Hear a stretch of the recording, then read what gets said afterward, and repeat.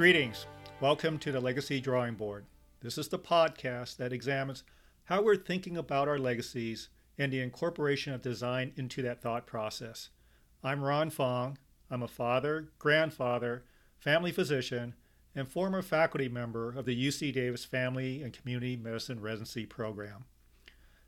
Legacies, what does that consist of? To me, a legacy consists of your thoughts, your words, and your deeds on a daily basis. And as we accumulate more experiences, as we achieve more milestones, then I think we start to see the importance of legacy crystallizing before our eyes. And whether those experiences are positive in terms of success or in terms of failures, they nonetheless are part of us and part of our legacy. And I think something that carries such weight, something that matters so much, we cannot leave it to the whims or inattention. We need to give it focus. We need to give it intentionality. And that's why I think we should be incorporating design into our legacies. And I'm going to lean heavily upon Dieter Rams, who's a very influential German industrial designer, because he has developed 10 principles of good design. In a previous episode, I talked about two of them already, those being innovation and usefulness. For this episode, I'm going to focus on aesthetics and understandability. So aesthetics, we tend to think of aesthetics as eye-appealing, which it is, but I think that only gets to the surface, and we may think of it more as cosmetic, but it really isn't. It is so much more. There is such an intentionality and such a design component to aesthetics. And please forgive my poor Greek pronunciation, but we get aesthetics from the Greek word aesthetikos, which means relating to the perception by the senses. Let's think about that for a moment. Let's just break that down. First of all, relating. The idea is that you want your message to connect, to convey something with someone. That's that relationship. And we have our relationships on an ongoing basis, whether it's with our family, our coworkers. So every day, again, we're building relationships. We're maybe establishing new ones. And so there's no shortage of opportunities for us to think about aesthetics in terms of how we're relating our message to individuals. And now perception. You may be saying one thing, but the individual in your life might be hearing something totally different. And then is that because of a lack of design? It can be. And I think we've all heard that adage, there's no truth, there's only perception. And so that's the thing to understand, that with design, it's not just about what you want to say, but it's about how you want to say it, because you want to have a certain impact. You want to be able to perhaps influence, guide, direct, teach, whatever it is. But the thing is that if your message does not come across, then it really didn't do its job. Now, in terms of the senses, going back to aesthetics, think about your favorite song or your favorite painting. And it's something that it touches you. When you first hear the opening chords to your favorite song, or when you see your painting again, it's something that comes over you.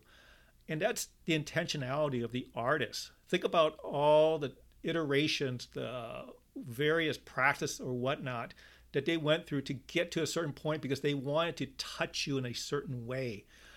Perhaps they wanted the song to get you to feel a certain way or even to get up and move. The painting, perhaps they wanted you to think of things in a certain way or look at life differently. So the aesthetics is that when you're looking at relating to perception by the senses, it's very well thought out. It has intentionality to it. And now the point is that for our aesthetics, are we doing that in our design as to how we're relating to the people in our lives? And again, it's that relationship in terms of their senses, is how we're speaking in a pleasing tone. Is our appearance just our body language? And I think that we've come across another adage. They say one thing, but they mean another. So the aesthetics to me is that when you appeal or you're relating to someone's perception of the senses, there's a consistency going on. Your thoughts, your words, and your deeds. there's an alignment, there's a reinforcement. The person can believe what you're saying because they know that you're going to follow through on it. And I think that's a legacy I think we all would want to strive for, is that people can believe and trust in us. Now, the second principle is understandability. And understandability may be almost self-explanatory, that the individual senses you get me. You know what I want and you have been able to provide it. So it's the idea that there's a design of a good fit. Like, where has this been all my life? It just is so seamless that the person is, you don't have to, you want them over at the get-go. And I want to use an example for this, of actually a combination of aesthetics and understandability. And I think some of you are of a certain age that remembers when Steve Jobs introduced the first iPhone.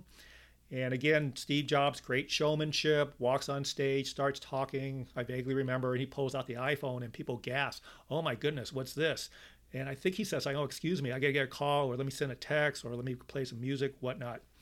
But the entire idea is that, first of all, it's just the aesthetics, the sleekness of it, the appeal of how it just fits in your hand, how it looks, when it fits in your hands, or the idea that you're going to be using it, and how it becomes almost like an attachment or extension of you. The second was the understandability that the phone, in a sense, understood that what you needed and how you need it in a rapid fashion and be able to communicate. So that's really a confluence or a combination of aesthetics and understandability. But I don't want you to come away thinking that your legacy is a product or a commodity. I'm just using that as an example of how this comes together. And when your legacy combines things and it starts incorporating the elements of good design, I think what comes across the process the process and what it produces is that it inspires and it invites, just like all good forms of communication. So the interplay and the synergism of the principles of good design. At first, I was mistaken. I guess I really didn't understand design. I looked at these, Dieter Rams' 10 principles of good designs as, like bullet points, 1, 2, 3, 4, 5, 6, 7, 8, 9, 10. And I would focus them on individually, not understanding that there's an interplay, a reinforcement for each one. So you think about it, if your legacy, your words, your thoughts, your words, and your deeds are starting to be coming together, there's consistency in the messaging. And it's one of those things where is it useful? Is it useful because it's aesthetic, because it relates to an individual senses, and somehow it inspires them, it gets them moving, it gets them to think in a different direction?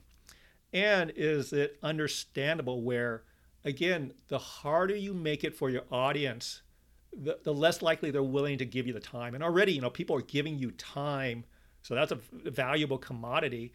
Yet, are you going to waste that time because you're not understandable? You're going to make your audience work even harder.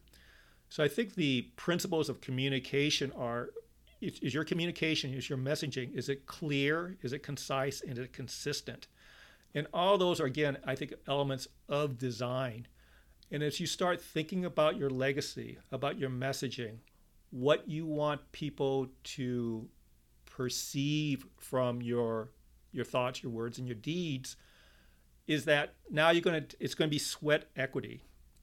So the idea is that, as we think about our legacy, it is going to involve work, because I think, again, anything that's worthwhile, anything that is substantial, anything that is here for the long run, is going to take time.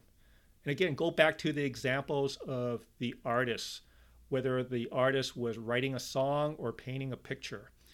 Think of how many hours that individual had to spend in terms of going through the iterations, just trying to get it right, keep looking at it, keep working at it. And I think the same process and the same principles apply to our legacies. How are we crafting it? What's the iterations that we're going through? Because it is going to take time, because you want it to, again, be able to inspire, to move people, but you're thinking about this for the long haul. It's just not the here and now, one and done. You're thinking about this saying that, okay, this is my legacy, this is my life, and what have I done with my life? How have I touched others? And have I helped make the situation better? Did I leave it better than when I first got here? So these are the ideas that I think about in terms of legacy. And now, as I said, I'm a grandfather recently, and I start thinking about that now. I went through that with my children, understood I made maybe some mistakes or I could have done it better. So as how I interact with my grandchild, I'm going to start giving this more thought. And I'm definitely giving this much greater thought at work because, as the years go by, you realize that the new people still always get younger. And now you have a chance to, again, impart something, hopefully impart some type of wisdom, be there as a mentor, help them along the ways. And again, this is going to be part of my legacy. But I want to hear from you. I want to hear from you about what you're doing with your legacy. What stage of your life are you in? What challenges are you having? And are you a person who's very well versed in design? I would love to hear from whether you're engineer, architects, web designers, whatnot. Because as I'm going along, this is a journey of discovery for me as I'm doing this. And I'm trying to articulate what I'm thinking, what I'm feeling. And again, I'm trying to build. So by all means, please share your thoughts with me at rfong at truenorthshepherding.com. So again, until next time, first of all, thank you very much for listening. Greatly appreciated. I hope this is of some value to you, maybe even just some entertainment value. But until next time, please take care and please give your legacy the attention it deserves, because we will all benefit from that effort.